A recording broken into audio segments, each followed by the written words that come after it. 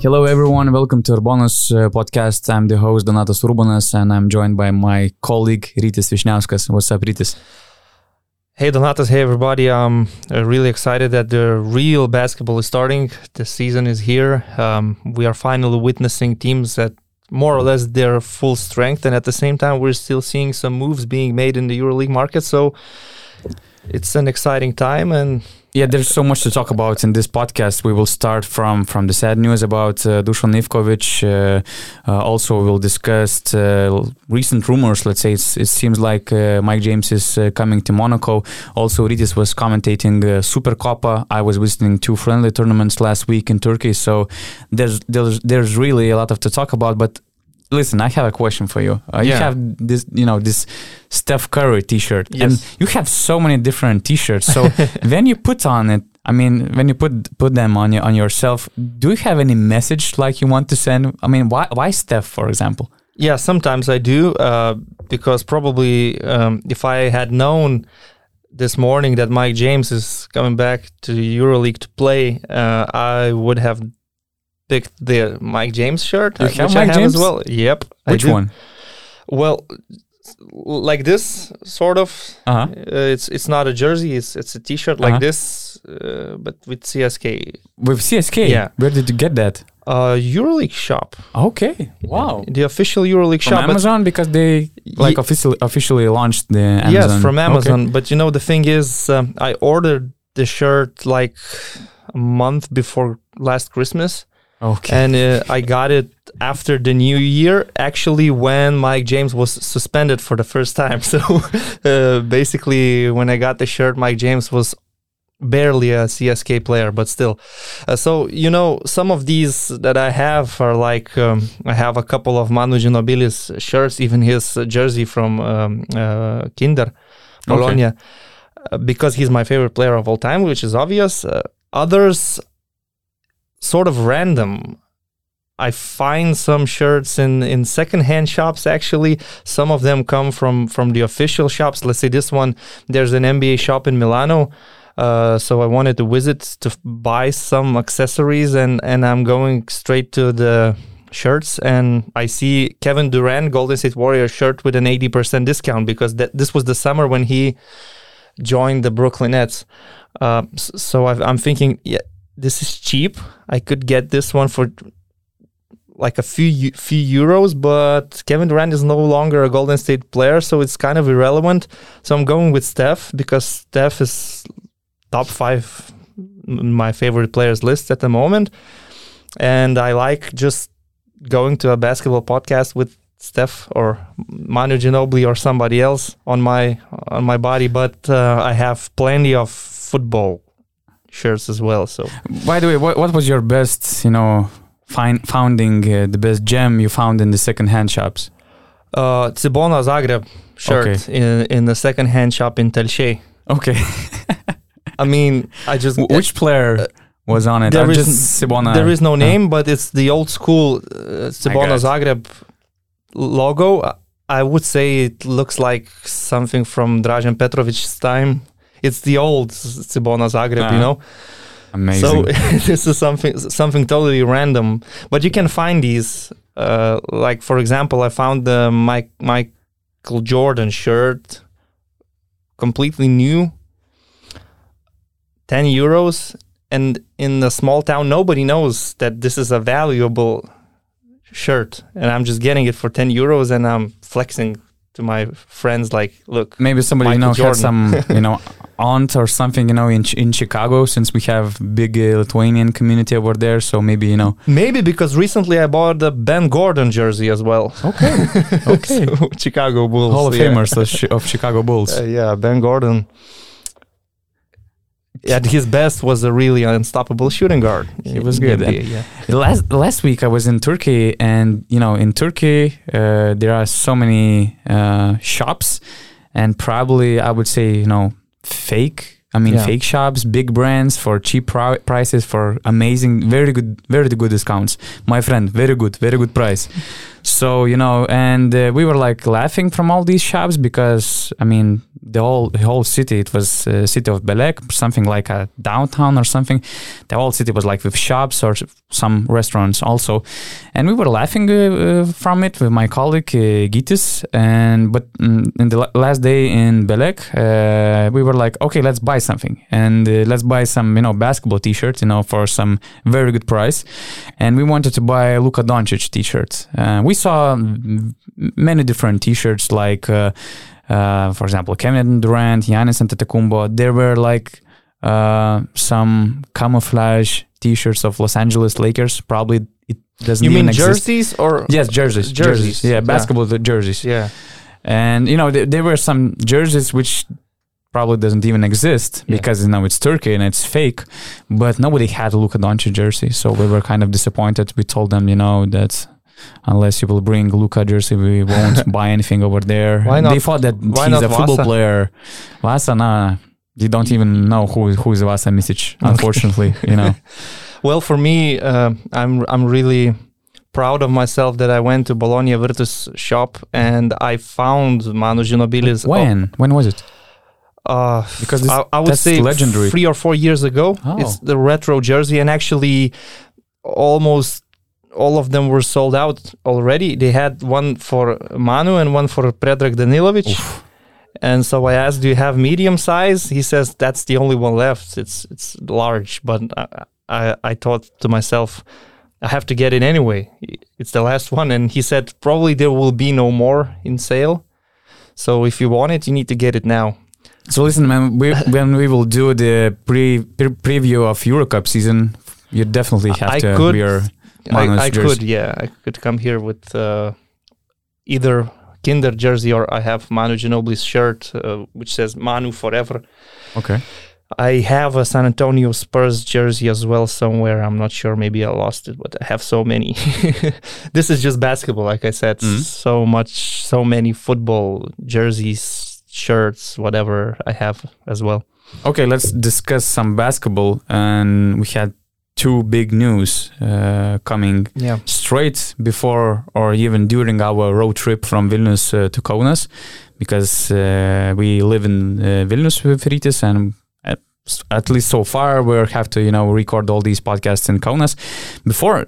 Just before our trip, it was announced that Dusan Ivkovic, the legendary Serbian coach, passed away.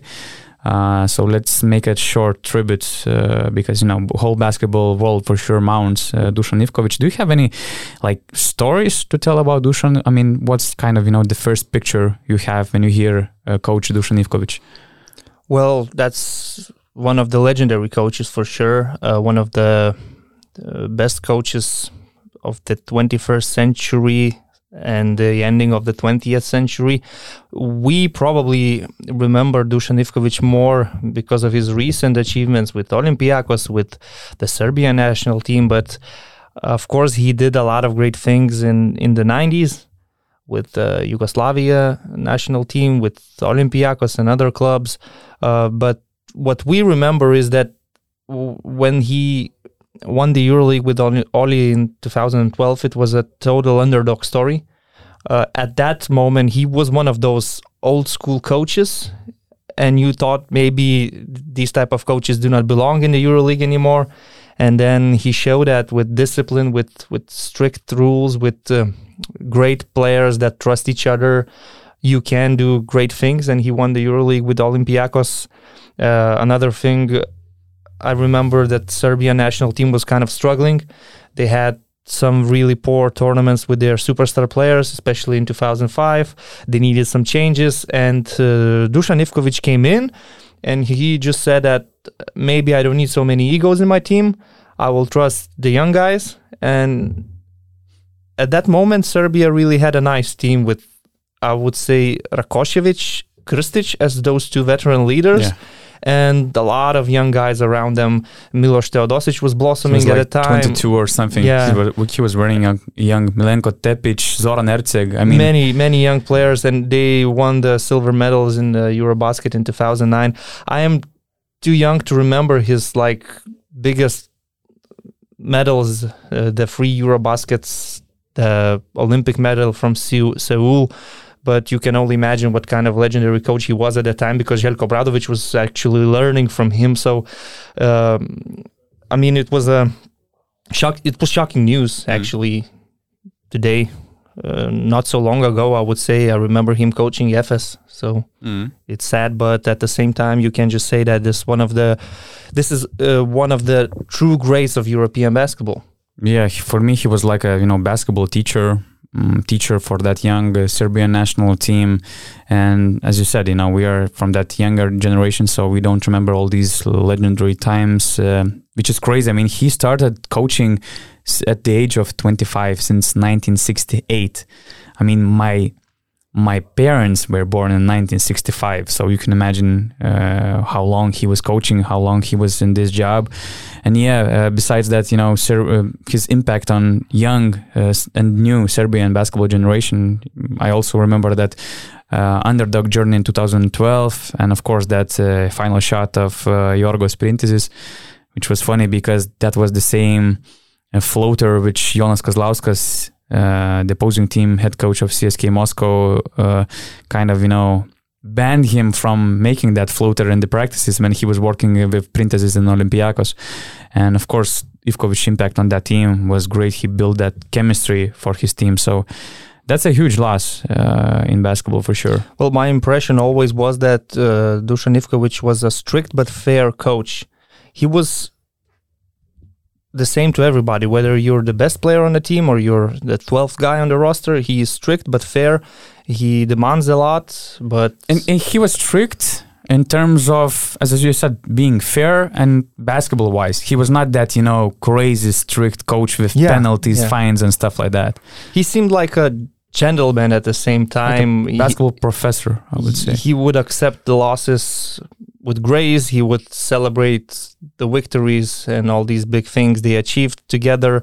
I remember, of course, probably the only moment I would remember when he completely lost his temper was the World Cup in Turkey, when they unfairly lost the game because Tunčeri was out of bounds, obviously. So the Serbians really didn't deserve to lose that game. And at the time, Dusan Ivkovic was standing for his players, of course, and the players themselves went into a mental breakdown, I would say. But that's completely understandable, right? Because they should have won a medal in that tournament as well. Other than that, I would remember him as a really strict coach, but at the same time, smart, intelligent, just an example for many other coaches, I believe. Not only Serbian coaches, but all the other coaches in Europe as well.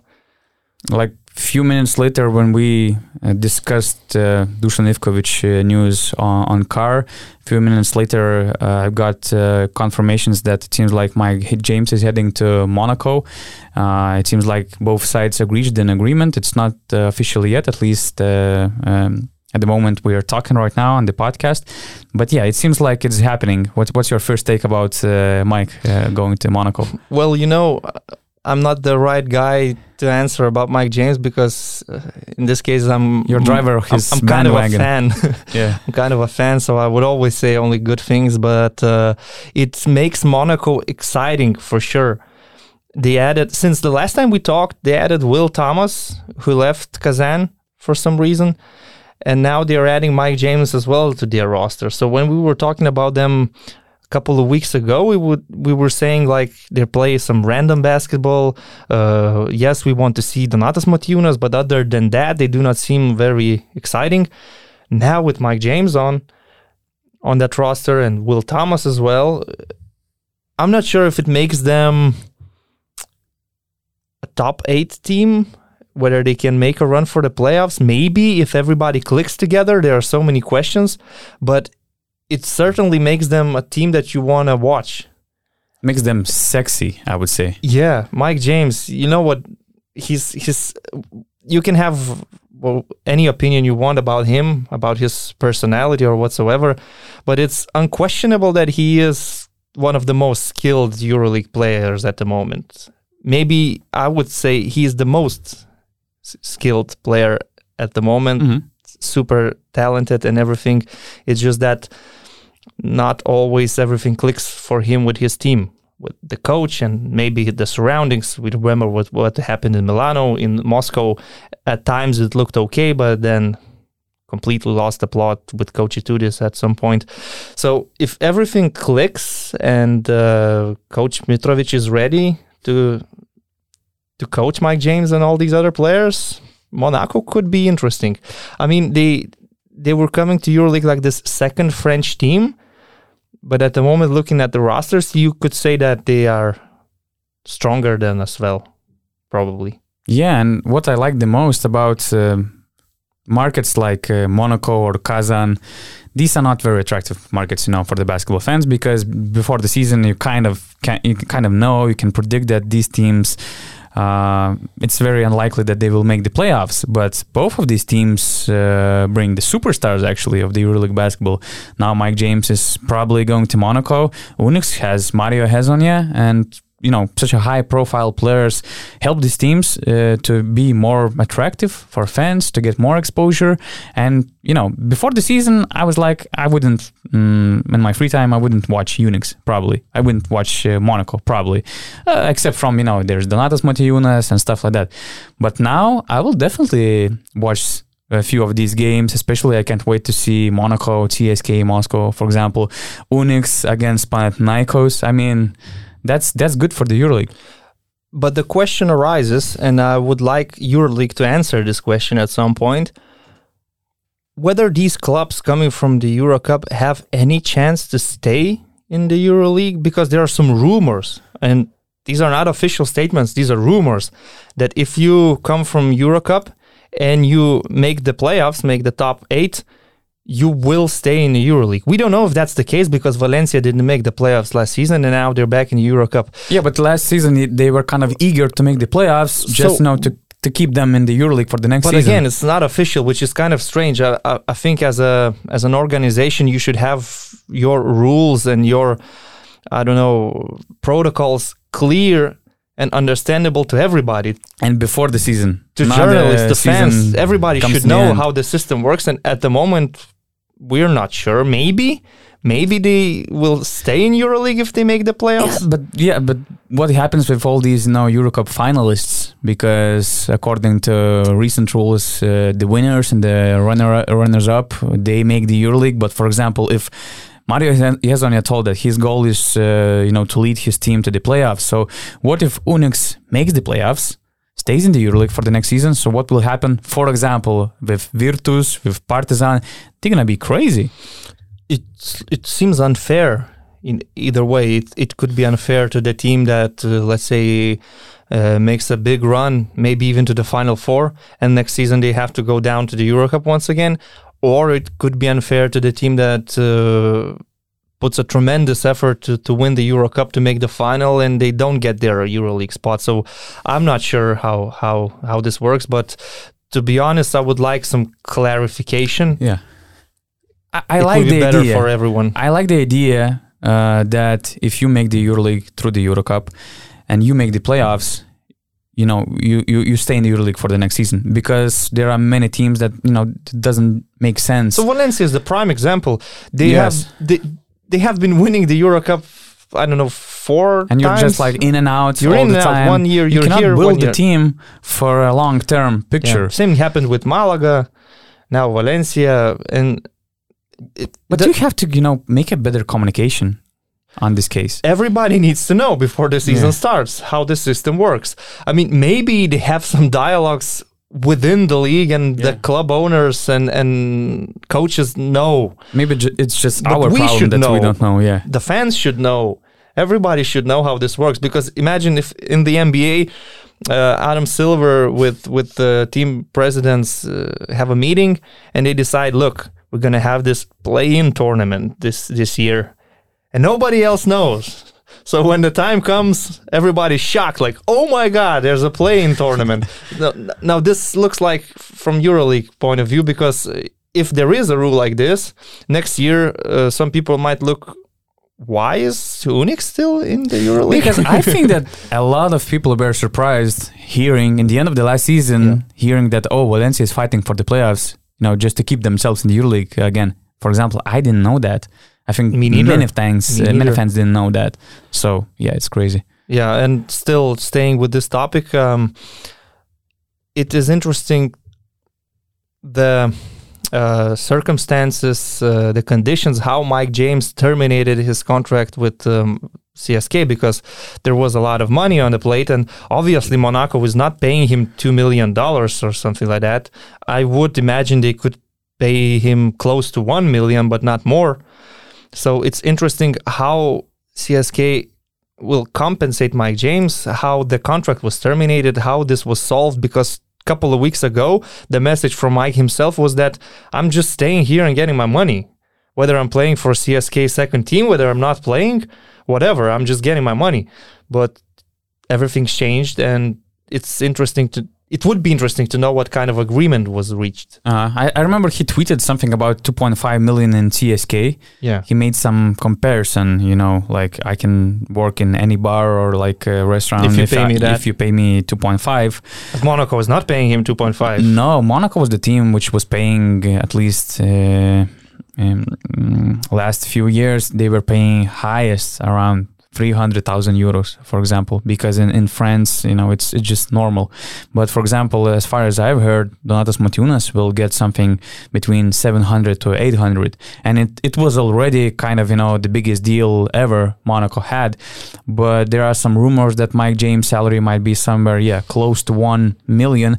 And he should get a good piece from CSK because he had a guaranteed 2-year contract remaining. So probably he will get a lot of money, and money wasn't an issue at all going to Monaco. I actually think that it's a perfect spot for him because I believe he will get enough freedom. He likes the city. I mean, there's a lot of nice places in Monaco. It's probably the most beautiful place to play in the EuroLeague.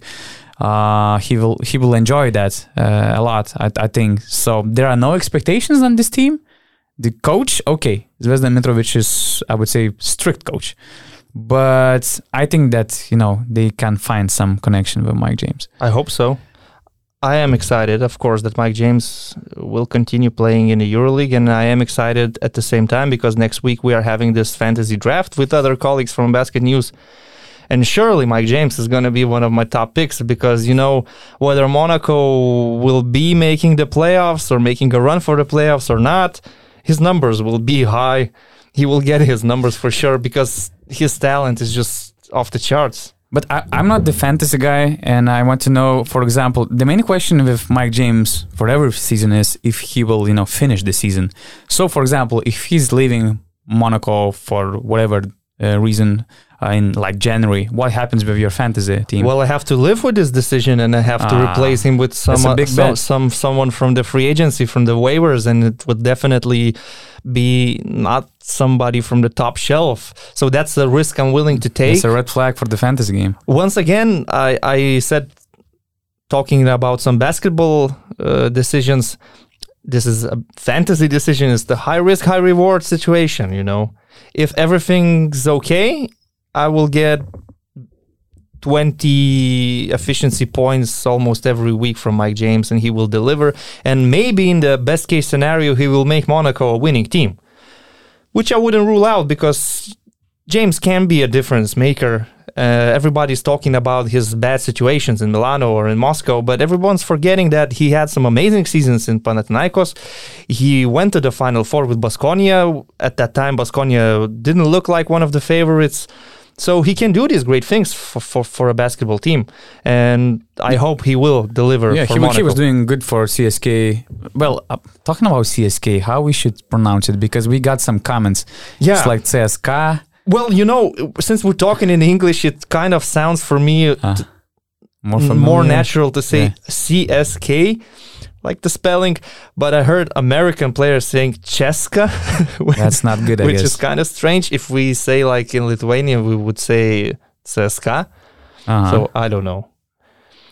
Maybe we should ask our viewers and listeners to give their opinion. And if everyone would say, guys, stop with this CSK nonsense, we should do that. We should accept the feedback. I don't know. Probably I lost my thought. But anyway, to wrap it up, I think, I'm not sure if it was planned, but Monaco made some great last-minute market moves. I don't think you can plan something like Will Thomas, for example. Leaving Unix, he's a real professional, great professional, and he's leaving Unix for, it's not clear for what kind of reason. It's not clear what happened over there, but it's very strange. Then you have Mike James in the market, and when you look at their starting five, like you have Leo Westerman, great playmaker, great creator, Mike James, amazing scorer, Alpha Diallo also joined the team in the end of August. Now we have Will Thomas, great for your team, and Donatas Motiejunas. And I mean, when we were talking about Monaco 2 weeks ago, we were emphasizing that they were lacking of better shooters and the IQ. And with Mike James, you get amazing scorer, elite level of scoring, and also you add a lot of IQ with Will Thomas. So I don't know, I like them. I like them in terms of when we talk about bottom 10 teams, because I'm excited to see them. Whether I like them or not, I will decide during the season. I will definitely be cheering for Mike James, let's say, but I'm not sure if I will be a huge fan of the Monaco team. It's interesting for me to see whether Mike James will click with Donatas Motiejunas, because both are interesting personalities. I don't have anything against Demo, but let's agree that in recent years he also had some strange situations with the Lithuanian national team, with the coaches, with the federation. He was playing in China, not in Europe, and he's also an interesting guy. And Mike James is also somebody who's kind of unique. And they will have to play pick and rolls together either way, so it will be interesting to see how they will click. Maybe they will become the best friends, I don't know. Yeah, because, he found a connection with Andrew Gaudiloch. He had other guards in his teams in China for 4-year experience in China. And with Mike and Will Thomas, I think that the game will be easier for Demo. I hope that, he will have better IQ around him and it will help him as well. So I hope for the best. Good luck to Coach Zvezdan Mitrovic, either way. Let's talk about Supercopa, right? You were commentating the whole Supercopa tournament, and probably let's start from the finals, because it was the main thing, the comeback of Real Madrid. They were down by 19, and then you see Sergio Llull, in tears after the amazing MVP performance. You see Barcelona giving away the title for their main rival. Second year in a row. Yeah, in Supercopa, right? In Supercopa, yeah. Yeah, because he won Copa del Rey. Yeah, Copa del Rey and Liga Endesa they won, but the Supercopa last season also. What was your main impression you had after that weekend? Well, first of all, I would like to still come back to the semifinals a little bit, because Real Madrid had a really difficult game. The Final Four was in Tenerife, so Tenerife were playing on their home court. And they were so close to beating Real Madrid. Real Madrid came to this tournament with some problems. Walter Tavares came back straight from the Afrobasket. He is not ready to be the real Walter Tavares yet. They were without Anthony Randolph and Trey Tompkins, so the only option in the power forward spot was Gershon Yabusele. Other than that, a teenager Tristan Vukcevic, who is still 18 years old. No Rudy Fernandez, no Alberto Balde. So these are players they're lacking at the moment. And Tenerife playing at home with Shermadini at center gave them a great fight, but at the end Real won the game, 2-point margin. Yabusele MVP of the game, 34 minutes, great stat line, some clutch decisions, huge performance from him. But at the same time, you would say that Barcelona had a semi-final on Saturday against Valencia, where Charas he had the luxury to give everybody 15-16 minutes of game time because they were cruising past Valencia. Valencia looked like a team who's a few weeks away from a normal regular season shape. So it was an easy game for Barca. And I was thinking that in the final, Barca should have more energy. They look maybe even in a better shape as a team at the moment, maybe more prepared physically. So I really thought they are the clear favorites to win the game. And it seemed like that until the middle of the third quarter. They were up by 19. Everything looked in control. In third quarter, I would say they started defending better than in the first half.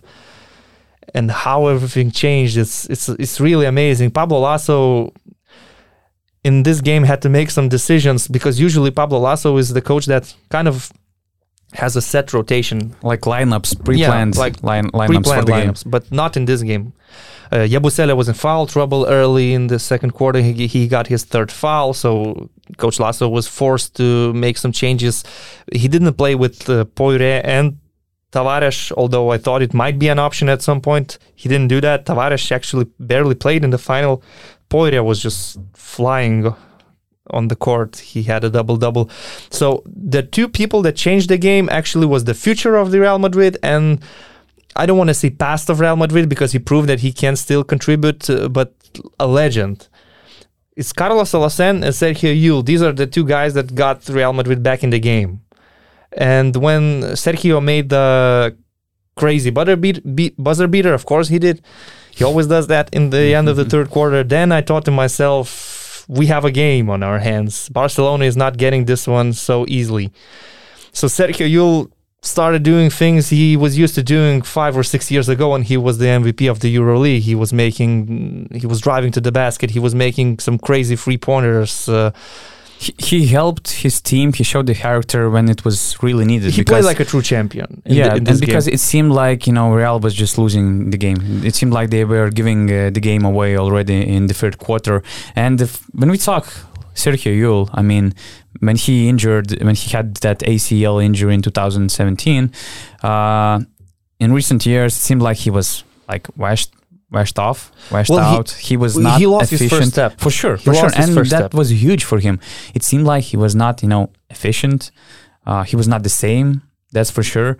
But, you cannot question his heart, and you cannot question his leadership, his veteran status, and that was what is really needed for that team. 11 points in the third quarter, 24 in total. 24 and you know what? Total, 19 minutes, I guess. The new guys were kind of struggling. Thomas Artel and Nigel Williams-Goss, although in the fourth quarter, Williams-Goss made some big buckets, but he was struggling throughout the game. Mm-hmm. So it was up to Llull and Alacen to fix this, which they did. And to be fair, I've listened to Coach Shara's press conference after the game, and he said that we gave away this title, and I would agree with that.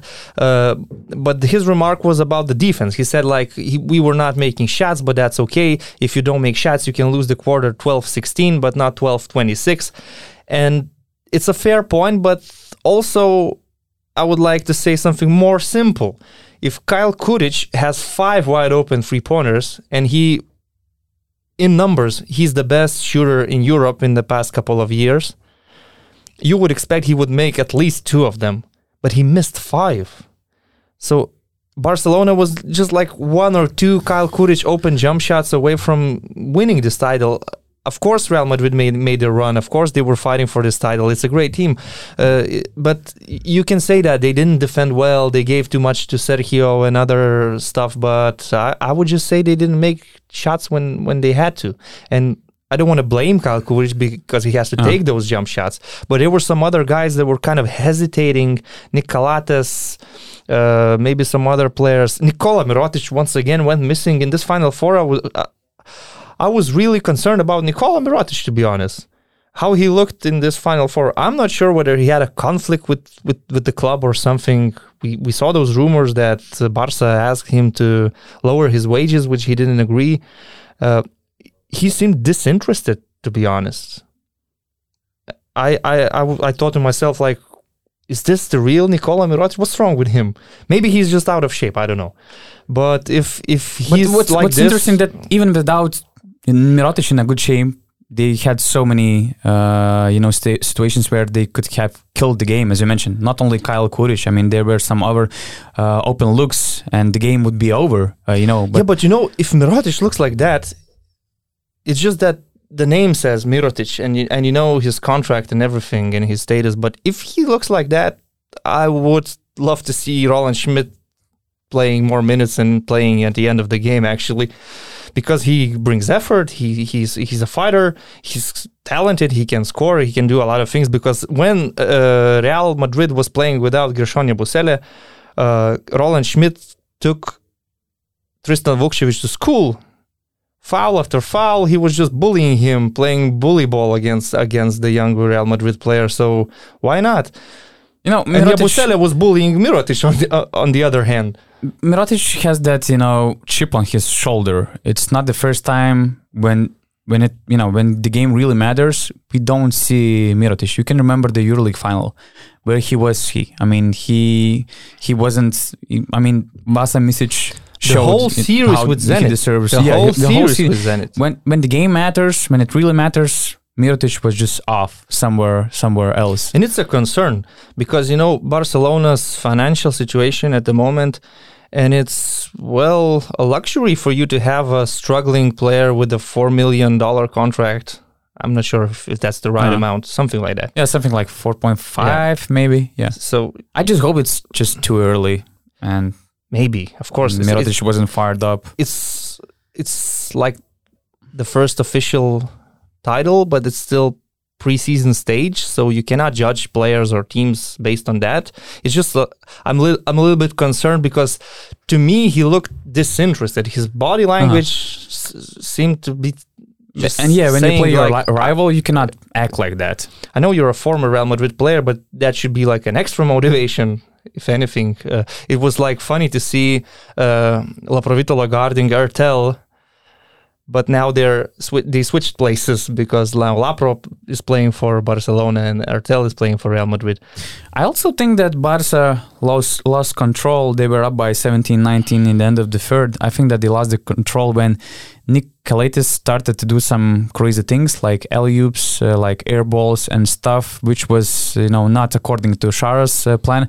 And also when Rokos Jokubaitis came in, that was a really bad break for Jokubaitis. And it seemed like that Barca was relaxed. They believed that the game is over and Real won't make the comeback. And it was a huge mistake, and it was really very tough to come back in their previous shape, previous regime. And when you mentioned Sergio Llull and also Alucen, I would say that Vincent Poirier was also crucial, and I think that was the fit which was really needed for Lasso the last season, because the way he runs the floor, he can block the shot and he can run the transition and he can make the alley-oops like he did in that game.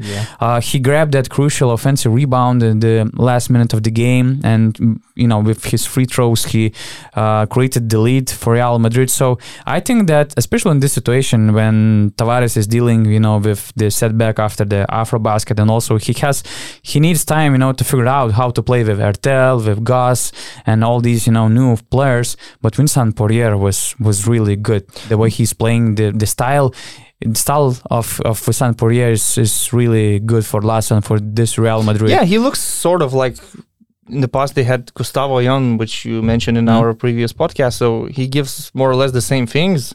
Pick and rolls, smart player, strong body, and it's a different center. It's nice to have different options in the same position. You have Walter Tavares, the rim protector, and Vincent Poirier, more of the athletic pick and roll type of center. And the thing is that both of these French players, big guys from France, look in great shape after the Olympics. Yabusele and Poirier, because Yabusele played the most minutes from the Madrid team in this Supercopa, and he didn't look tired. He made some great decisions in the fourth quarter. His passing is so important when he plays his power forward position. When he plays back to the basket, he sees everybody. He sees who is open. He can make a risky pass, but he knows where his teammates are. I believe, had like 3 or 4 assists in the final.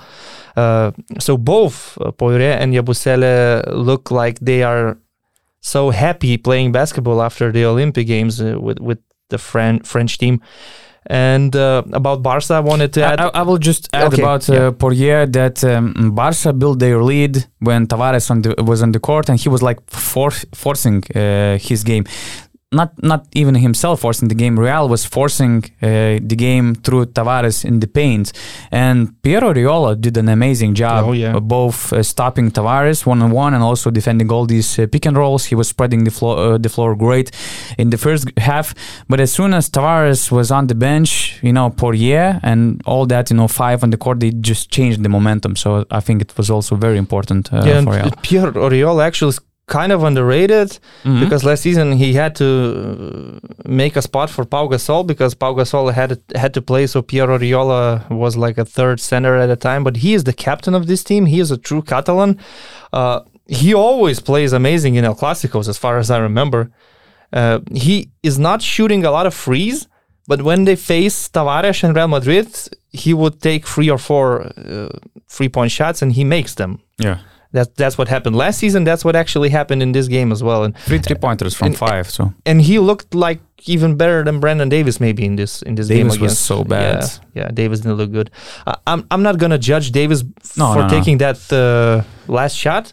That was a normal decision because their first option was cut. So they had to inbound the ball to Brandon. And of course, Real Madrid was going to foul. They had a 3-point lead. So Davis just took the shot straight away. That was the best he could do at the moment. And it didn't go in. They appealed for the foul. Actually, it was a foul. It looked like. I talked with referees and they told that it was a foul because, there was a contact. And I don't remember who was defending Davis. Alucen. And his legs were moving into Davis and there was a contact. And, you can also So there should have been free throws. Yeah. Okay. Yeah. I mean, it's not clear if Davis would have made all of these free throws, but that would have been a chance. Moment. That would have been a chance for them to tie the game and go to the overtime. Even though Real Madrid would have the last shot, maybe they would have a game winner. We don't know that, but if it was a foul, then of course Barcelona were appealing for that, and they were right. Anyway, what I wanted to say about Barca, I'm not a big fan of these 12-man rotations, to be honest, when you play important games. I know you have a deep roster, but to me it looks more natural when the coach plays with 9 or 10 main players. And in this case, for example, if La Provitola is changing Calates and it kind of works for you 2 or 3 quarters, then bringing in Jokubaitis as the 11th guy doesn't make much sense, to be honest. Yeah, La Provitola actually played only 6 minutes, compared to 13 in of the first half. Jokubaitis. So in the first half, it was the same against Valencia, the rotation, but against Valencia you had a lead. You were in your comfort zone. Everybody played 16, 17 minutes. It was understandable. But in this game, I don't know. I'm not sure if it is necessary when you play the El Clásico to use all 12 guys and to give minutes to everybody. Maybe Šaras had some idea what Jokubaitis could bring at the moment. But as you said, his minutes were not really quality minutes. And the team kind of lost the rhythm and lost control at that moment in the third quarter. Yeah, and probably to wrap it up, there are 2 things I would like to add. That we saw a different Real Madrid team before we will see them again in the upcoming season because they were lacking of Anthony Randolph, Trey Tompkins, Abalde. Rudy Fernandez, Abalde, Tavares was not in shape at all, and we're talking about 5 players. But at the same time, if we would discuss all these problems of Barcelona, we have to remember that they were up by 19 against their rival again, and it seems like that for this Real Madrid team, for Pablo Lasso, it's very tough, difficult, to be a good matchup for Barca because we can remember Copa del Rey, very solid win by Barca.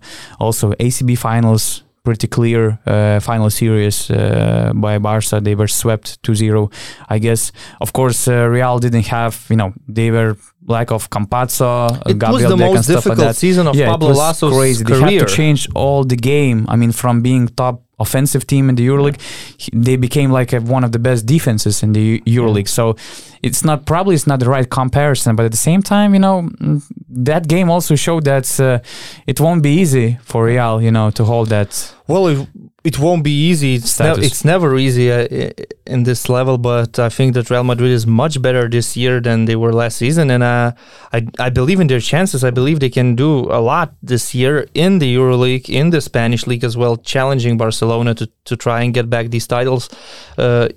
we talk as Lithuanians. We talk a lot about Šaras, about his tactics, about his impact on the team. That he is one of the greatest coaches at the moment. But we kind of underestimate Pablo Laso. Oh yeah, he is coaching this Madrid team for 10 years since 2011. He won 21 title. Everybody trusts him. He trusts his players. They have such good chemistry in that team. Every new player that comes to Madrid, they seem like a perfect fit. So Pablo Laso does a great job, and he's a great coach. And these comebacks, they don't come from nowhere. Only a team with great spirit and character and champions like Sergio Yul in their roster can make comebacks like this, playing for the Supercopa. Yeah, so he implements all these young players. A lot of credit has to be given to Pablo Laso. As you said, he trusts the young guys, and maybe this year Carlos Alacen will have his breakthrough season, because from what I saw in the Supercopa, he looks like he trusts his jump shot more. He makes his jump shots. He made 2 3-pointers against Barcelona. He's a tall guard. He's good on defense. He's athletic.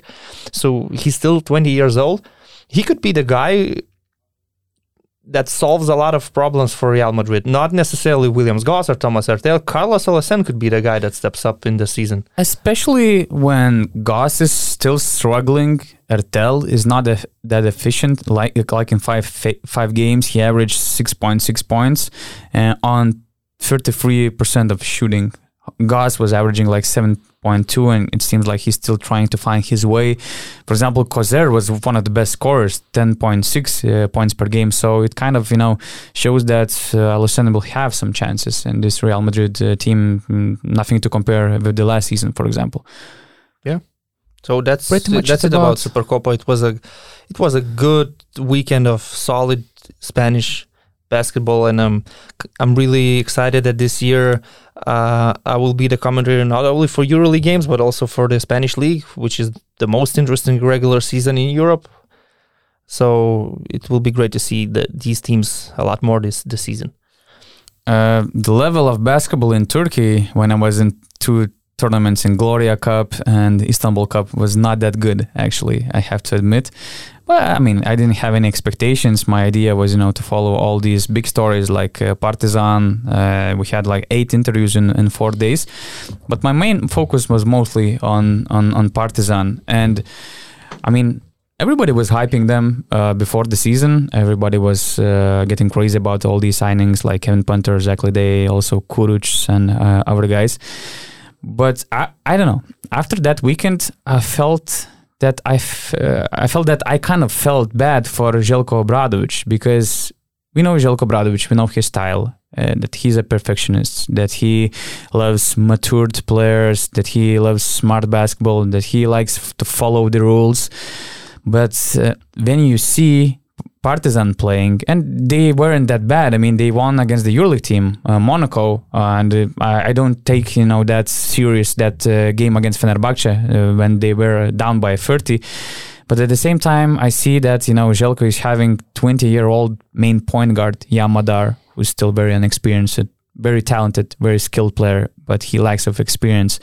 Then you see that he has 21-year-old main center Alen Smailagic, and when you watch Zeljko, shouting on his players, explaining them how the game should be played, I can see that it's going to be a very long journey, actually, for his team and for Zeljko. And when you can compare Partizan with Virtus, you see a completely different situation. Scariolo having such an experienced players like Teodosic, Bellinelli, Udo, other good players like Kevin Hervey, for example, Nico Mannion, if he will be all right, with his body and with that virus and stuff, it's going to be really challenging for Partizan. And okay, maybe I'm wrong to make any kind of predictions after one friendly tournament, after one weekend, especially when they had a triple overtime game against Monaco, which probably could have impacted not only their level of energy in the final against Fenerbahce, but also the way they were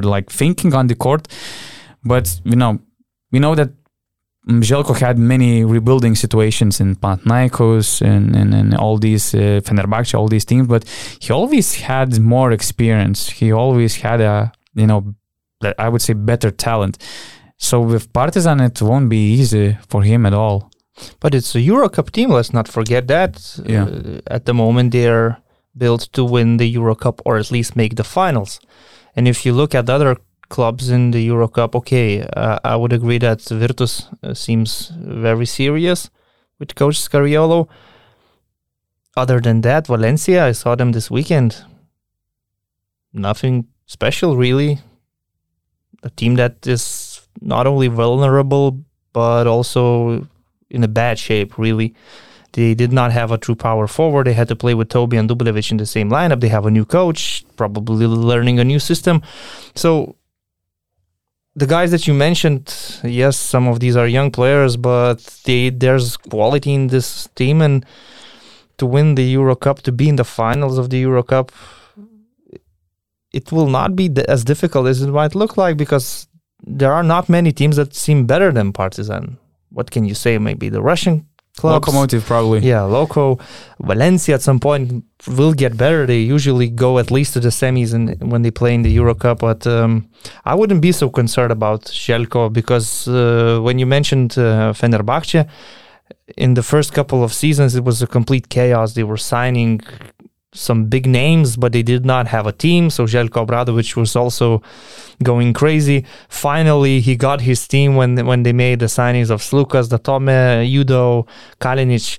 But it took some time, and it's a process. And I believe that in this case, it's a process. It's just a different one when you have some youngsters that need to develop. It takes more time. And if you imagine them, let's say, as a long-term project with Zeljko, and they will be in the EuroLeague 2 or 3 years from now, these young guys will be better, or maybe some of them will be in the NBA. They will get some buyouts. I don't know.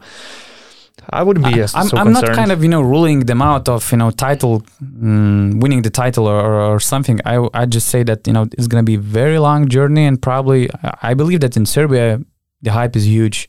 Well, but let's put it this way. I'm sorry. Do you agree that they look better than Zvezda on paper? I think so. Okay, so who's going to stop them from winning the Adriatic League? Adriatic League. I'm not talking about the Adriatic Only League. the Euro For Cup. me, the Euro Cup is a bigger competition. But through the Adriatic League, could you get the EuroLeague license in a way, Probably. like Zvezda does? Yeah. Okay, if that's that, yeah. So the main goal is to get to the EuroLeague one way or the other. Yeah, probably you're right. I was just more talking about, winning the Euro Cup, which is harder in Partizan scenario. For sure. We'll see, because with all that hype, with all these fans, with all these ticket sales, I'm just saying that a lot of people think that they will be just destroying teams and stuff like that, but it's not going to be easy. Although what I like, when I watch these young guys like Smailagic, Yamadar, they had some great breaks, especially Smailagic when he started, doing everything on the court, like from penetrating, from making some crossovers, from making threes. He was a highlight reel. I loved, to watch how Zach Lidey and Kevin Punter took their role in that team, not just being the best players on the court, but at the same time being the most vocal players on the court, being leading by examples. example. Yes, for example, Zach Lidey is the loudest guy in the gym, and I remember Fenerbahce fans were like laughing when he was like shouting, his guys to come back to the defense. He actually, I think that he made the pressure for the referee to make the 3-second violation call when Zach Lidey was actually on the bench behind his team, and Kevin Punter was the same, and Zach Lidey was killing. He was like a Dennis Rodman. He jumped for the ball in the 4th row, which was clear that he won't get that ball, but he jumped in the 4th row, and like maybe 2 times in whole weekend. Kevin Punter, we know him as a great scorer, amazing talent, but at the same time he was also like teaching the young players of Partizan, also being vocal, telling them what to do, and he took that role seriously. And we had a really great interview before the Istanbul Cup, because his story is crazy. He came to Lavrio at his first season in Europe. He spent his first 2 seasons in Lavrio in Belgium, Antwerpen, and also the second season was in Poland, in Rosa Radom, something like that. His first salary was like 40,000, and he told that he just couldn't adjust. We think that it's very easy for us, for Europeans, to travel all around Europe to adjust, but he found hard even to understand why his cell phone was not working when he came out of United States. In Europe it was not working. He found it hard to understand that we have different like rosettes. I don't know if I sockets. Yeah, electrical sockets. Yeah, so it was a very hard adjustment for him, being one of few or maybe alone foreigner in that Lavrio team, and he wanted to leave Europe in December. But then he made adjustments. He made adjustments both off the court and on the court especially. He was very eager to learn, and now we can see that he managed to transmit his scoring abilities to the greatest level. That now, he laughed when I told him that, from that guy who was like getting 40,000 per season, now you're deciding between Milano, between Partizan, and the best coach in Europe wants you. So it was an amazing story, an amazing journey for him, and he wants now to share his experience. So I believe that these guys will help that team to grow, and it's very nice to see the difference, not just in terms of level, but of the experience and understanding the game. They have to help, but one thing that is in their favor, I would say, if we agree that they need time, the new Eurocup system is more favorable to these kind of teams, because previously in Eurocup you would have the group stage consisting of 6 games, and we would see good teams like Loco. 4 teams. 6 games. You play 6 games, home and away. So 4 teams in the group, 2 qualify for the top 16. So in the past we've seen teams like Loco with a lot of talent, but they do not start season very well. In October, in August, in November, they look like they're still trying to find their game, and they lose 1, 2, 3 games and they're out. Yeah. Now in Eurocup you have like a complete regular season, and if you lose 2 or 3 games in the beginning, it's okay, it's manageable, you can live with that. Because 8 teams of 10 makes the playoffs. Yeah, so it's more favorable for any team that is completely new, because even though these are big names, it's a new team, new coach, absolutely new players. It has nothing in common with what Partizan was 2 years ago. So it's built from scratch. But they have that. When I say that they need time, they have time. They can start playing their best basketball in December or in January and win these titles, Eurocup or the Adriatic League. So it's more favorable for these teams, the new system.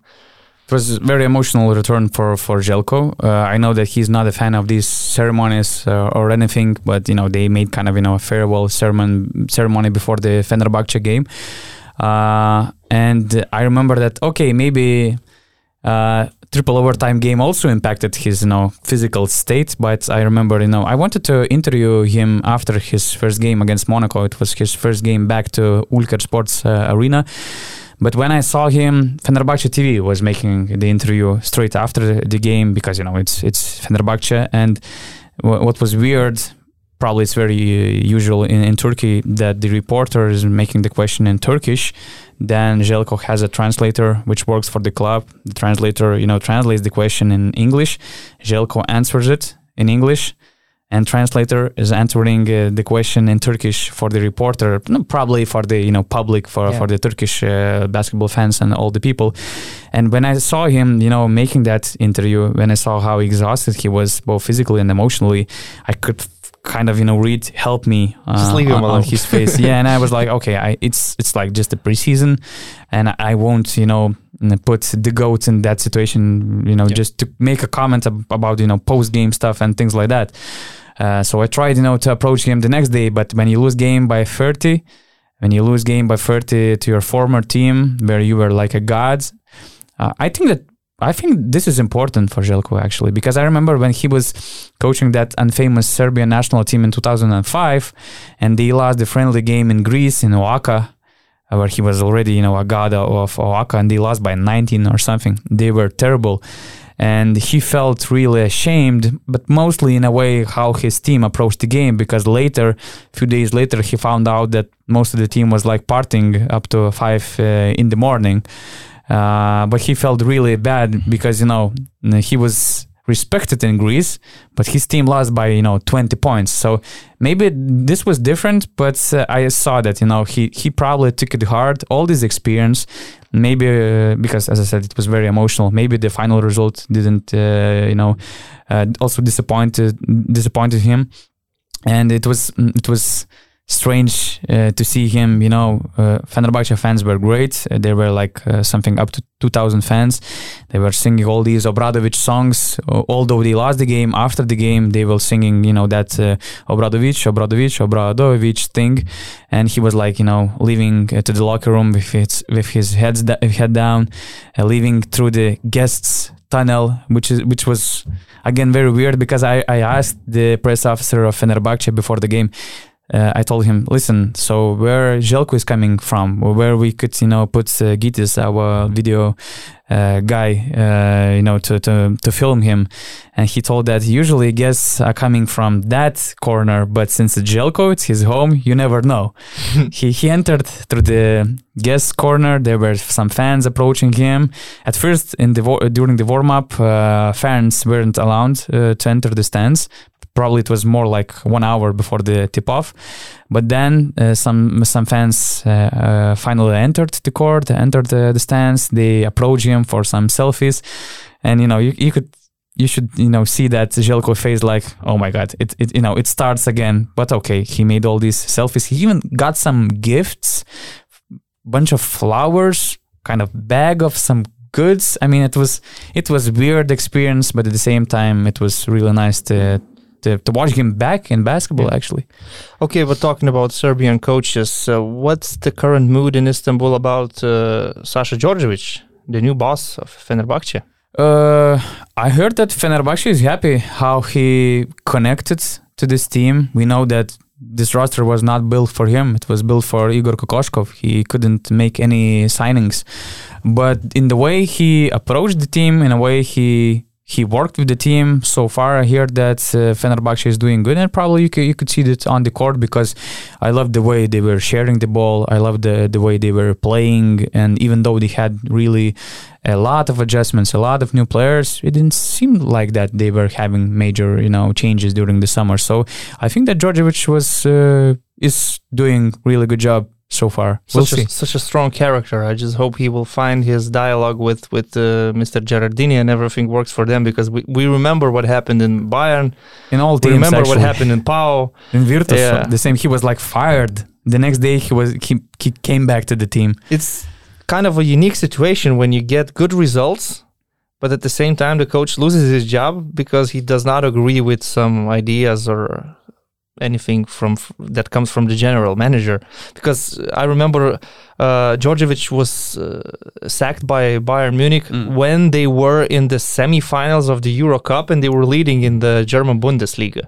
So these were great results. And also with Virtus as well, they were moving forward, everything was okay, and they made this decision. So I just hope everything works out well in Fenerbahce. It's a very professional organization with great leadership, so I think that it could be a good home, a good fit for Sasha Djordjevic and his demands, because he's a demanding coach. And another thing I wanted to ask you, of course, your trip was also about the other team from Istanbul, and you met the EuroLeague champions. You had some conversations with Ergin Ataman, with Vasa Micic. How are they approaching this new season? How are they feeling after what happened last year and the year before, the pandemic and everything, when they were the best team in Europe? Guys, just a quick reminder, our bonus is available on all major streaming platforms like Apple Podcasts, Spotify, and so on. Just write our bonus in the search bar and make sure to follow us so you don't miss out our future episodes. Also, do not forget to visit basketnews.com, where you will find the latest European basketball news and exclusive content. They're so relaxed. I mean, we could see it the last season. They were 11th at the time of like New Year or something like that. And FS is probably always like just switching that button that, okay, let's start playing. So, I mean, to describe the status of being relaxed. I would say that, for example, the great example was in the game against Tofaş, Bursa. Tofaş would like kind of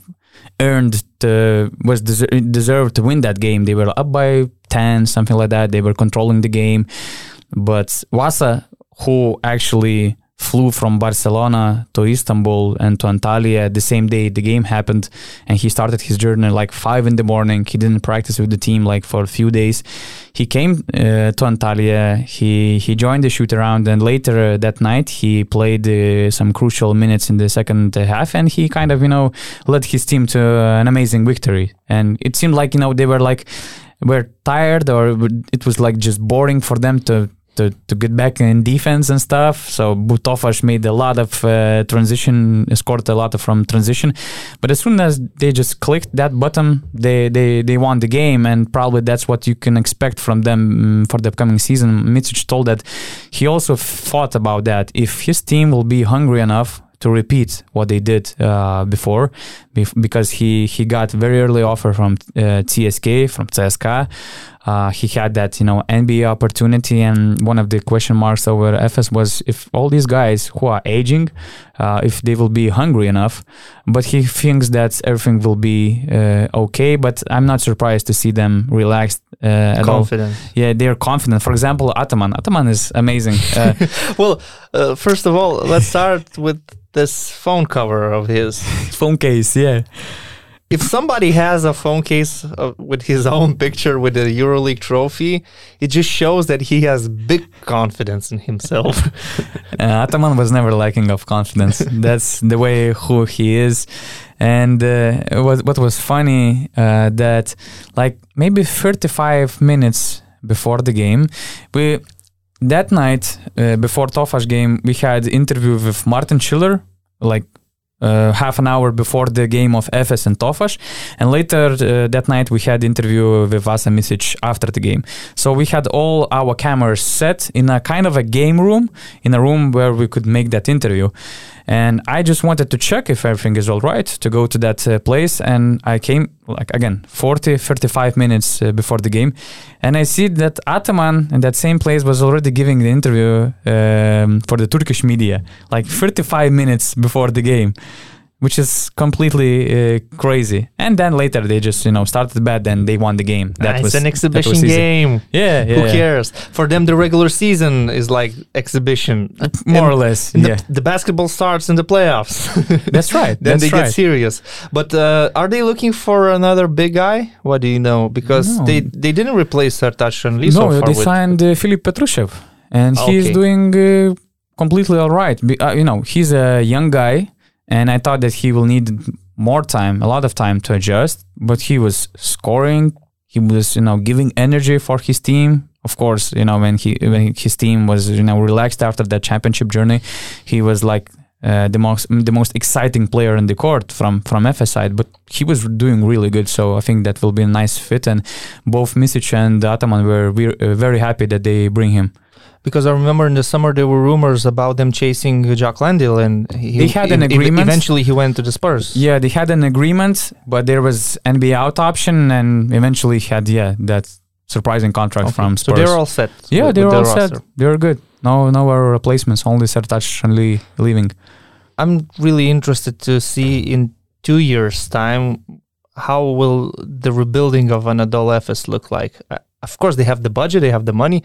Will Ergin Ataman be part of this rebuild? Will he start from scratch building a new team? Because they will have to do that. Maybe not necessarily next year, but in 2 years' time, definitely. They will be replacing 5 or 6 players. Ataman is great GM. He knows how to build a good roster. So I believe that, he could start that rebuild. Sometimes you have coaches which that for that kind of rebuild, you have to, to change everything, starting from the coaching staff and stuff like that.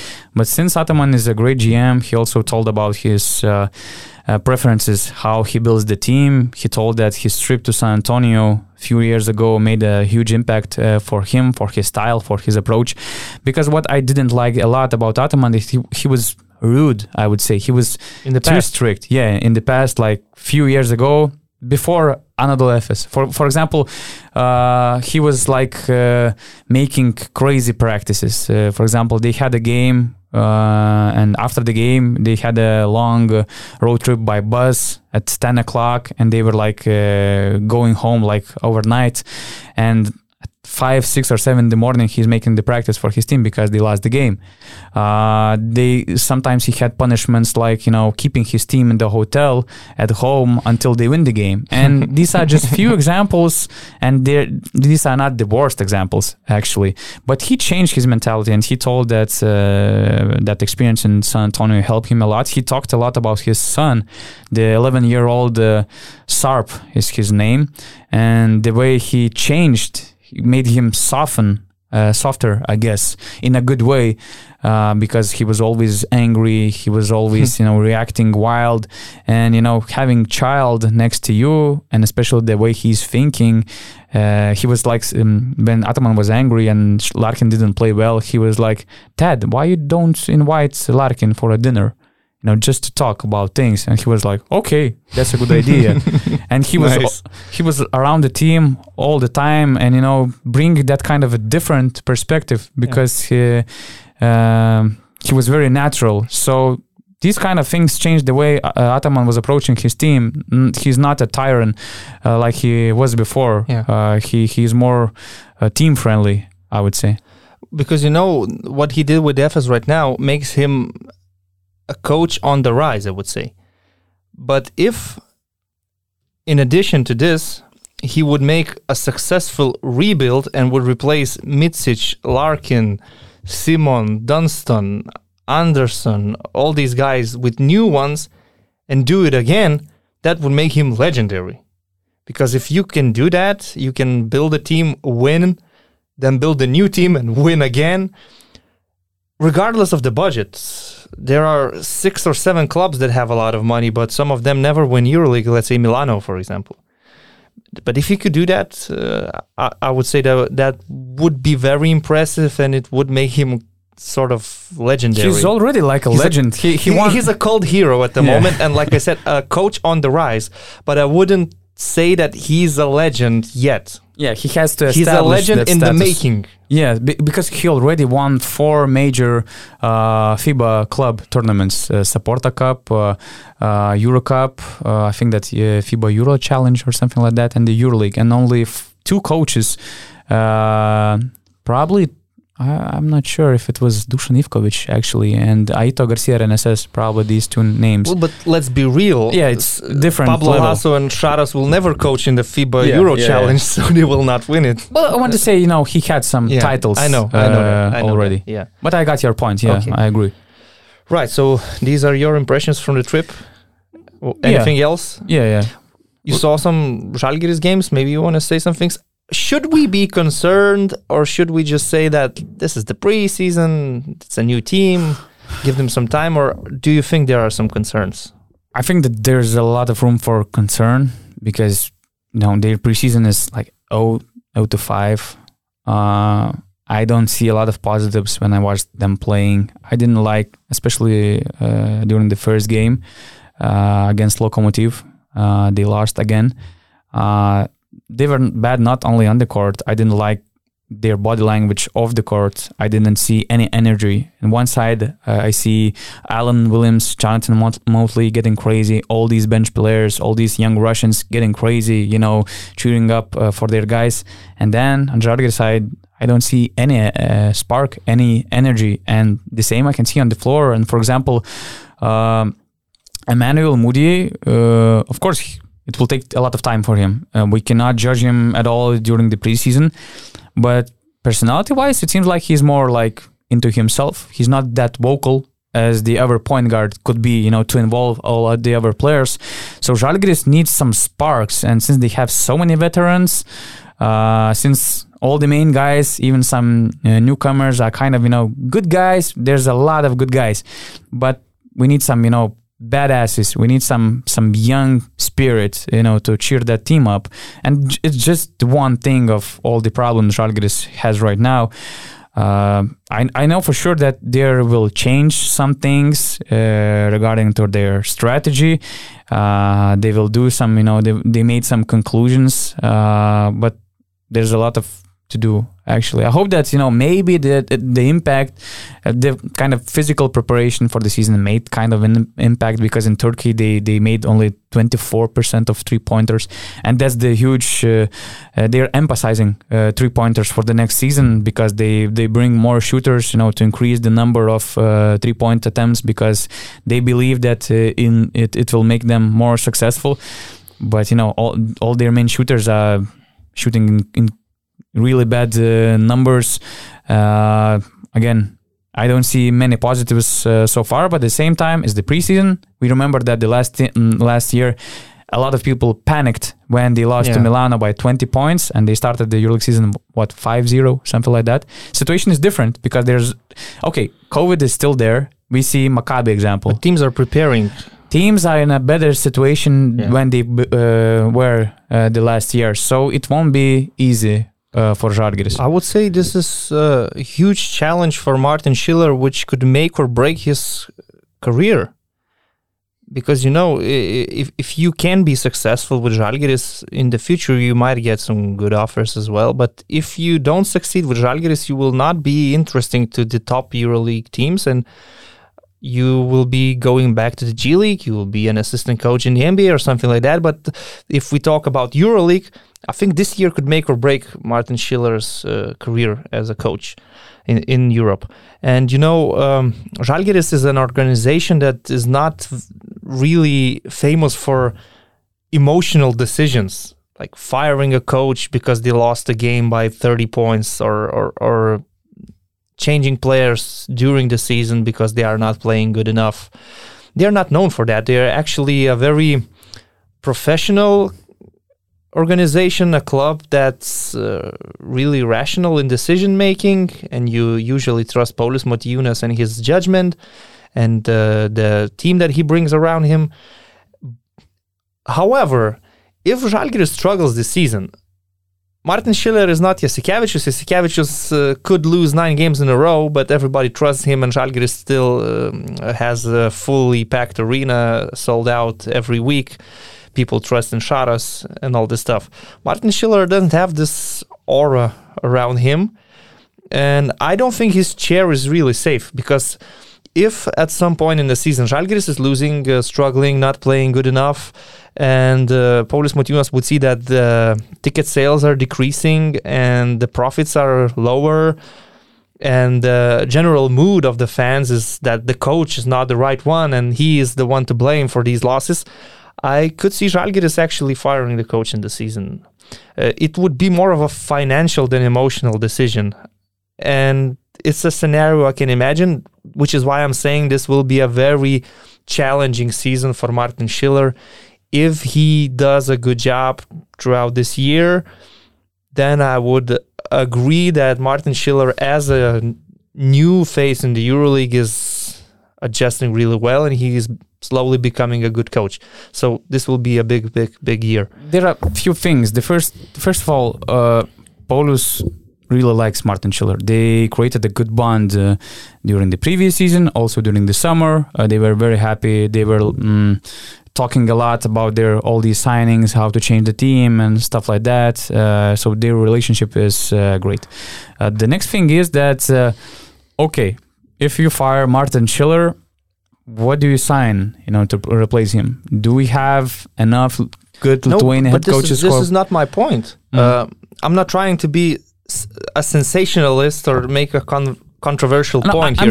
I'm just saying that his decision might be also based on the market situation, and you cannot find a lot of, let's say, game changers on the EuroLeague head coaching market. But if bad results will affect ticket sales and their profits, which is very important this year after the pandemic, they need to get up on their feet and start selling tickets and making money once again from the arena. If you will see that they're losing games and it's affecting the sales and the fans are not happy with the coach, this will not be a personal decision. This will be a financial decision. Regardless of who they bring in to replace him, for the short term, it would provide a spark maybe for the fans to go back. I'm just saying that it's possible. I could see that happening. I could not see that happening with Šaras, because with Šaras, they were losing 9 in a row. Yeah. It's not a problem. Actually, they lost how many? 6, 7, or 8 last season with Schiller? They had a very bad But they stretch. were not selling tickets anyway. Okay. It was not affecting anything other than the standings. And they finished with 50% victories. They won 17 games. So if they could do that again, it would be great. Yeah, but when you think about ticket sales or something, for example, if you bring Lithuanian coach like Dainius Adomaitis, the former Rytas coach, might not be a popular decision. I don't think that it will increase the numbers. At the same time, I think that Kazys Maksvytis was the most attractive Lithuanian option for Paulius Matiūnas at that moment, but now he has duties with the national team and stuff like that, so it won't be easy. And talking about the foreigners, I mean, I don't see any like Andrea Trinchieri type of coaches who bring some hype, who could But bring some fans. But we didn't know who Martin Schiller is before they signed him. We had no idea who is this guy. Now we know. Yeah, and the other thing is there that are other Martin Schillers around the world somewhere. But there's an interesting topic because, for example, we know that Paulius Matiūnas and Mauricio Gherardini share their experiences a lot. They have a great relationship. We can witness the great relationship between Žalgiris and Fenerbahce. And it was nice coincidence that Gherardini signed Igor Kokoškov and Paulius Matiūnas signed Martin Schiller, 2 head coaches from the NBA environment. Yeah. But the thing is that Mauricio's experiments ended pretty quickly. Okay, it was mostly based on Kokoškov's situation, but I wouldn't say that Fenerbahce would be very, very disappointed that Kokoškov left, because we saw some, drawbacks of that kind of decision. And then again, it was based on the market situation. It was based on that the team was already built, so maybe they were looking for a head coach who would be, who wouldn't need to make so many adjustments like Kokoškov did. But he went back to, let's say, more old school, classic coach, Serbian one, the Struktur one. So I'm just, guessing if it would have any impact on next Paulius Matiūnas decision, if he, he had enough with this different experience. But let's not fire Martin Schiller before the season. I'm not firing. I just wanted, to say something like maybe what could happen in the future and how the season could be for Žalgiris and their coach. Which brings another point that basically in Europe there are 2 types of teams. Some teams fire coaches because they need to win titles, they need to make the playoffs, they are struggling, they don't care about ticket sales because they don't make any profits. Let's say Moscow, let's say basically any Russian team. And then you have on the other side teams like Maccabi, like Žalgiris. To them, it's important to have the full arena, to have these sold outs, to sell tickets because they need profits they generate from their arena. So their decision-making is based on finances, and CSKA Moscow's decision-making is purely based on results because they need to win every title every year. Just that at the same point time, I wanted to make. We are not sure what the COVID situation will be. If we will have full gym, if there will be any restrictions. We have numbers increasing. We know what we know now. That, for example, in Lithuania, if you want to go to the arena, you need to have this opportunity passport. Which sounds opportunity crazy. passport. Yeah, that's how it sounds in English. Health pass. Yeah, that's the better one. So then you can have your event.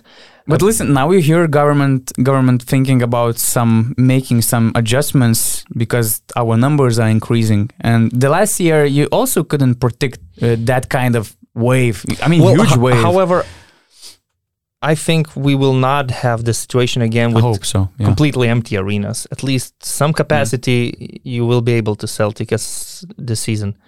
I hope so. Yeah. Because then, if, for example, the capacity will be limited by 50%. Is there any difference if like 7,000 people coming to the arena or like 5 or 4? And if this like empty arenas, if it goes on for a year, 2, 3 years, you could kill clubs like Žalgiris. Oh, yes. Žalgiris, Maccabi, Alba, probably. Yeah. That's bad. Because for Milano or CSKA, it doesn't matter. They don't make money from tickets. Yeah. That's not where their financing comes from. But it's a completely let's different talk topic about, for maybe some other time. Let's have some fun. Before going to our last part of our podcast, I forgot to ask you your reaction for Ataman's statement. He told that, again, it was very kind of complex answer. At first, he told that with his team, he would make the NBA playoffs. Okay. But then he added that, if they would play in the NBA, probably they would have an opportunity to sign 1 or 2 stars or, highest level NBA players. But I just want to hear, your take about FS in the NBA playoffs. Should I talk about this roster making the NBA playoffs? Step by step. Yeah, you can go step by step. Well, if you bring Kevin Durant here, of course they will make the playoffs. So what does it mean signing some NBA stars? I don't know. Ataman was just making a statement.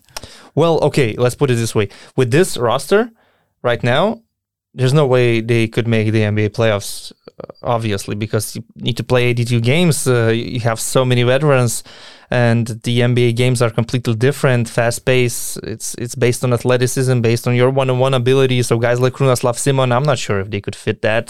Tibor Pleiss, no, not really. He tried in Utah Jazz. It didn't work for him. So this Evan Fournier and Mike James approves because they also from share this their roster. actions. Let's say Vasa Micic, Shane Larkin, 100%. You can go with these guys. If you add some others, why not? Vasa could be your main point guard. I wouldn't have a problem with that. Brian Dunston could work in some situations, let's say, as a rim protector. But so we need a reinforcement in forward general, position. This roster would have absolutely no chance of making the NBA playoffs in this 82 games.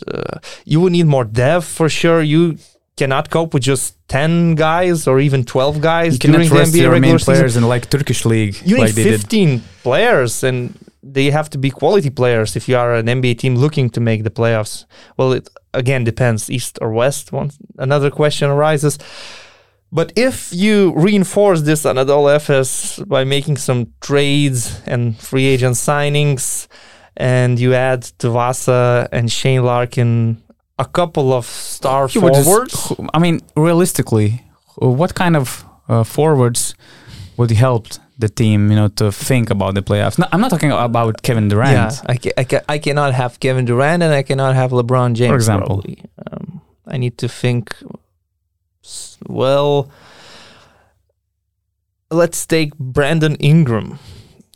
He would put this team to a completely different level, and then I need some defense as well. And then I need some bigger guy who can play power forward and center.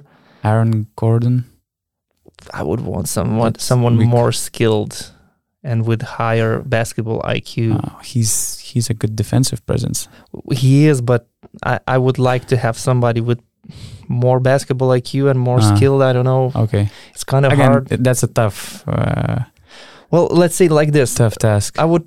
If I would have at center Bama Adebayo, Brandon Ingram, at small forward, I could live with all these other guys being there. They're not that far away then. They're not far away, no. Okay, so let's finish our podcast. Again, Ritis, for the dessert, we have all our favorite fives for the upcoming season, right? Yeah. Ritis is always full of all these ideas how to finish our podcast. I would call this just simply my favorite five. So for the upcoming EuroLeague season, we picked in each position our favorite players.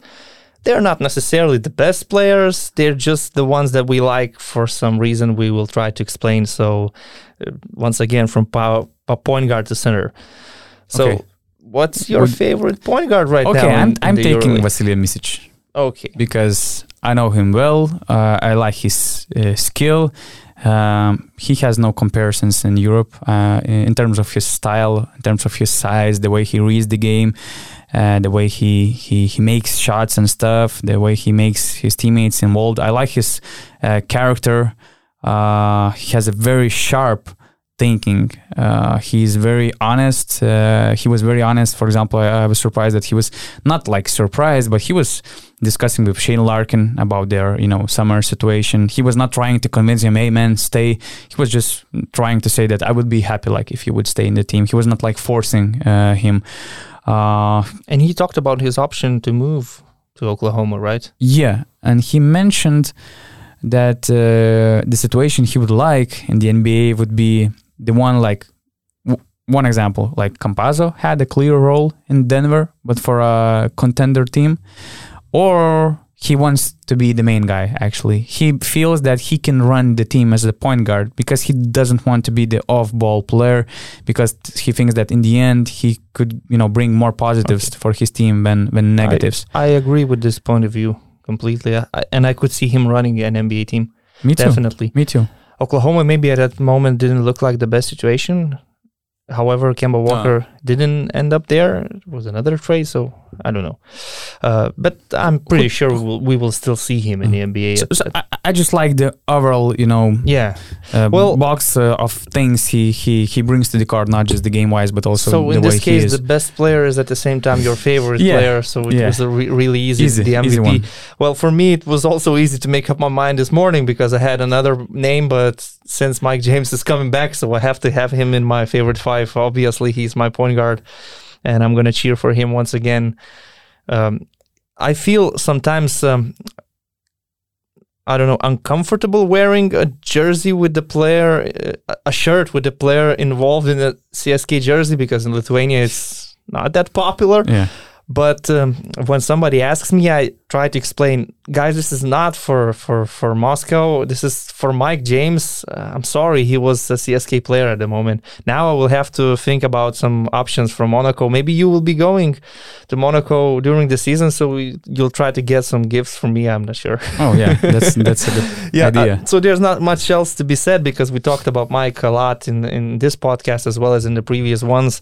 I explained why I like him so much, what's so exciting about his game, and I'm just looking forward to seeing him again. My shooting guard choice was Corey Higgins. In my eyes, among the scorers, I would say he's the most predictable. Most reliable. Yeah, that's the better word. You know what you will get from him on the court. In my eyes, he's a real pro. He's a clutch player. He's a great teammate. You don't see him complaining. Sometimes he seems to be, ice-blooded. It's very hard to see him getting emotional and stuff. So, again, for me, he looks like being a real pro. He's a first-class player, and it was really easy decision. Different than yours. You told that you had a hard time finding your shooting guard. But, still, I wanted to say some things about Corey. The funny thing is, he's probably the best shooting guard in EuroLeague right now. You could argue that he is, and you could say that he's like a top 5 player in the EuroLeague right now. But he was never considered the best player on his team. When he was in Moscow, you would say this is the Kolos and Rodriguez team. Mm-hmm. But Corey Higgins was the one stepping up in the Final Four. Also, there was Will Clyburn when they won their last title, but you would not say that Corey Higgins is the best player on this team, the biggest star on this team. It was about the Colo, about Chacho, even about Will Clyburn, you could say, or Kyle Hines.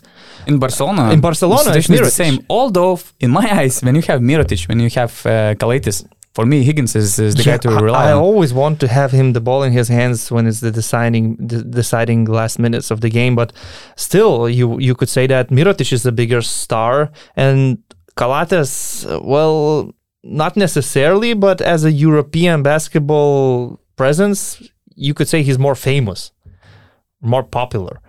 So it's interesting that Corey Higgins is maybe a top 5 player in Europe right now, but he is never considered the best player on his own team. But it's a good choice. Of course, once again, you went for quality. I actually picked a player from Barcelona as well, and I will explain my decision. Kyle Kuric? Yes, it's Kyle Kuric. I love when my shooting guard is a pure shooter. He doesn't need to be a ball handler, but he has to be a pure shooter. So in the previous years, I would have picked J.C. Carroll. Now I will go for Kyle Kuric. His numbers last year were crazy. Hit 57% three-pointers, and he took like 160 shots. Yeah, he was so efficient because he had a great coach, to make him play. Of course, and it was the same for his mid-range shooting, also like 60%. And yes, Sharas has some plays for him that they run successfully, and he plays like 3-4 minutes, then he subbed, then he comes back once again for 3 or 4 minutes. He can change the game. He averages like 15 minutes per game in EuroLeague, but his impact is really big on the offense. On defense, he puts a lot of effort, which I like. He is not like known for elite defensive abilities, but he is a hard worker. That's how Kyle Kuric looks to me. And some other things. Previously, when he played, let's say, for Zenit, he was unstoppable. In Eurocup, there was no stopping him. He was scoring like 20 points per game with, once again, 59% free-point shooting, which is crazy. And finally, the way he overcame his health problems. We remember in the past he had a tumor. Something like that. Yeah. It was really bad. It was like scary. But he overcame all these issues and he came back to playing basketball, and now he is playing for one of the best teams in Europe. And he's a pure shooter. How old is he? 32. For me, he could be the JC Carroll of Barcelona. He could play for like till 40 or something. Just that he joined being already like 30 years old. Yeah. JC Carroll came in a lot younger, but they're similar in a way, I would agree. So he's my shooting guard in the favorite 5. Okay, then I have Kruno Simon as my small forward. I mean, he's the best example of finding the best balance between, on the court things and off the court things. He's a great teammate.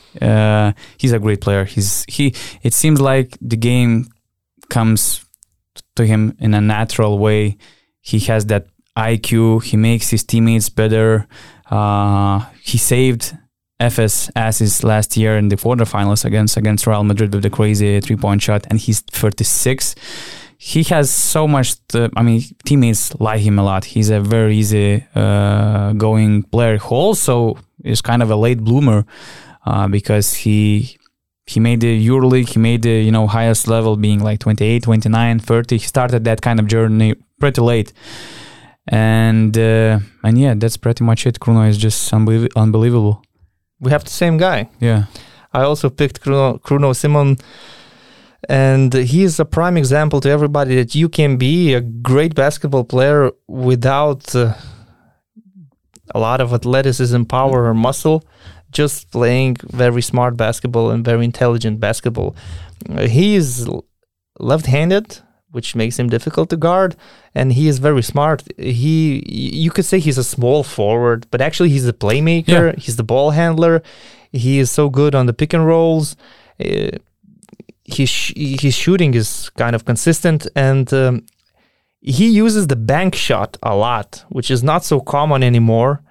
But he is shooting off the backboard so often, these floaters or runners that he likes. His, driving abilities are different to any other player, you would say, from EuroLeague. When he finishes, he doesn't finish strong to the rim. It's kind of he takes 2 steps like in handball. He's like and he takes an old school guy. This runner, and he makes these shots. And this is why he can still play for elite team, being 36 years old, and he's like their third option, I would say.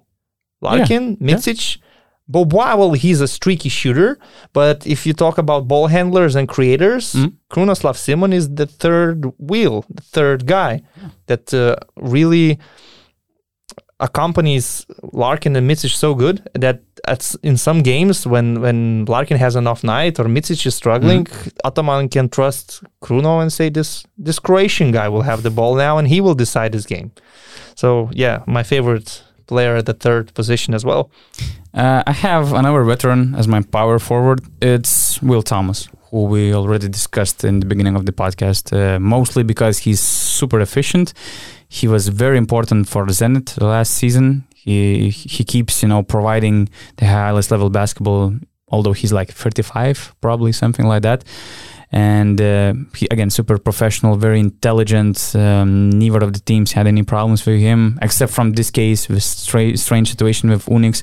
And when we talked that Will Thomas is joining Monaco, we considered it as a huge upgrade, and he would be a huge upgrade for any top eight team, I would say. So I just like that mix of level, of that kind of mentality, professionalism, and he's just a very good import player you would love to have for any team. Yes, someone who brings physicality and experience to the team, and for me, he looked experienced all the time. When he was like 26, 27, 28, he looked like it playing 35. What impressed me the most last year was the series against Barcelona and the way he handled Nikola Mirotic. Maybe Mirotic had some problems of his own, I'm not sure, but defense, Will Thomas was tremendous in this series, and he was playing like 34 minutes per game. And you can play with him as a power forward. In some situations, you can move him to the 5 position if Valencia, needed. I think that he was playing. Yeah, he was as a 5 a lot. And in Zenit, in some situations when they had injuries, when Gudaitis was injured, for example. So he had that old school fadeaway shot. It's just what happened this summer was kind of strange with Kazan. But he found a new team. He's going to be in Monaco. So it's a good choice. But I chose a much younger player, which we also mentioned quite a lot in our podcast. So I had to go for Gershon Yabusele. Okay. I was such a big fan of Boris Diaw that anyone who kind of reminds me of Boris Diaw, I have to like him. And in general, I just enjoy watching big guys with passing skills, whether it's power forward or center. But when a big guy can pass from the post or from facing the basket, it's a huge advantage for any team. And in Real Madrid team, which is based on ball movement and passing, Gershon Yabusele is like the perfect fit. At the same time, he has a very strong body. He can do a lot of good things on defense. He can bully other players. From what I see and what I saw in the Olympics, he's becoming more confident shooting the ball, which is also important if you talk about his abilities to stretch the floor. So there's a lot to like about him. I haven't heard any interviews with him, but he looks like a very nice guy. I can imagine he's a really nice guy. So my favorite power forward in this upcoming season. I probably can imagine your second option after both Kruno and Yabusele. I was surprised you didn't mention Simone Fontecchio. Fontecchio, yeah, he could be considered, surely, but I was so fixed on Kruno Simon that I really didn't think about anybody else. Okay. My pick for the center is another former Žalgiris player, Brandon Davis. I like the way he kind of, changed. I wouldn't say he changed the approach, but he's a great player, for switching defense, for playing the crucial minutes on the defensive end in the end of the games. I like his talent, how he develops through the years. In Žalgiris, he was not very skilled at that moment when he just joined Žalgiris after Monaco, but in a very short period of time, I remember all the Žalgiris players were kind of surprised. They didn't see the player making such a huge change in his game, developing so fast like Brandon Davis did, because he was always working out. He was always doing a lot, to make his game better. And I love the way he adjusted in Barca. He became, again, one of the most important players for that team. But besides that, I also love the way he is. You can see he has a beautiful family. You can follow them on Instagram. You can see what kind of family guy he is. But at the same time, he's such a fighter. That's what I like the most about him and Žalgiris. I remember following Žalgiris team in previous years, and Žalgiris had that miracle season when they lost 6. They were losing and they won 6 in a row to make the playoffs. And I remember the moment. I don't remember which locker room it was, but it was probably another loss, which kind of ruled Žalgiris' chances, ruled them out of the playoff chances, playoff contention. And I remember I was even talking with some Lithuanian Žalgiris players, and it seemed like they kind of okay. They thought that it's done, the season is over for them, no playoffs. Let's just have fun during the end of the season. And then in the corner, I saw Brandon Davis. For me, even though it's Žalgiris, even though there were many great Lithuanian players on that team with character, it seemed like he took that loss, in the most painful way. He was always so into himself. He was always disappointed, blaming himself for all these losses and stuff. So he has a big heart. He's not only a great player, but he has a big heart too. Yeah, what I wanted to say actually is I love his passion on the court and his craziness. Maybe sometimes he drives Šaras crazy, but for me as a spectator, I love to see him grabbing the rebound and going coast to coast. I know that Šaras at this moment is doing something like this. And he knows that Šaras is getting crazy. But he is going, but believes, he's he going coast himself. to coast, and he stops, and then he makes sort of a dream shake. And that ninja look, I mean... If he scores, if it's an end one, it's okay. But sometimes he travels. And when he does that, oh my God. But this is the passion. This is, you see that this guy is really enjoying playing basketball and living his life. So yeah, good choice. And I do like Brandon Davis as well. But however, I chose... I would say my favorite classical center right now in EuroLeague, which is Nikola Milutinov. Okay. He is a big guy who is playing better and better with every season. If you remember him in Olympiacos, with every year his numbers are increasing. Every year he looks better and better. Every year his feet moves quicker and quicker, to the point that there were some seasons when he would be playing in switch all defense, even though he's a really tall, you could say a slow center, but he's not that slow. And he started in Moscow great. He was the MVP of the month, I believe December or something like that, or November. He had the record of offensive rebounds per game when they played in Milan. Just a shame he had that injury. It was a serious injury. Now he's bouncing back and he's going to start fresh this season. So he does all these fundamental things consistently and with great quality. Whether it's the second chance points, whether it's the defensive rebounds, block shots, just scoring from the paint. He is a reliable free throw shooter. He can make the mid-range jump shots. He's sort of a classical center. He can play his back to the basket, but at the same time, he is not like some other centers you would say they are attacking him with pick and rolls and the team is suffering. You don't feel that with Milutinov when he's on the court. So he's just such a great guy.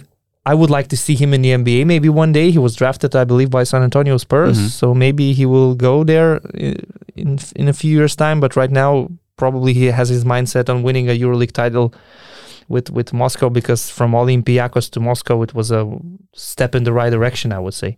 So he is actually my favorite center. I enjoy watching him. And another player which is great to have in your fantasy team because he brings a double-double almost every game. Yeah, you can consider him as one of your top picks. Yeah. If he stays healthy, he should be dominating.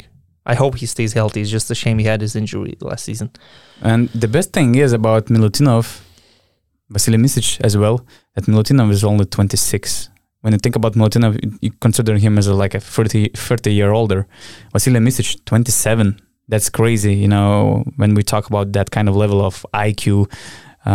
They play like they look so experienced, so it's great that we'll have a chance to enjoy them for so many years. Sometimes I go to sleep thinking that Serbian national team could have their centers Jokic, Milutinov, and Marjanovic.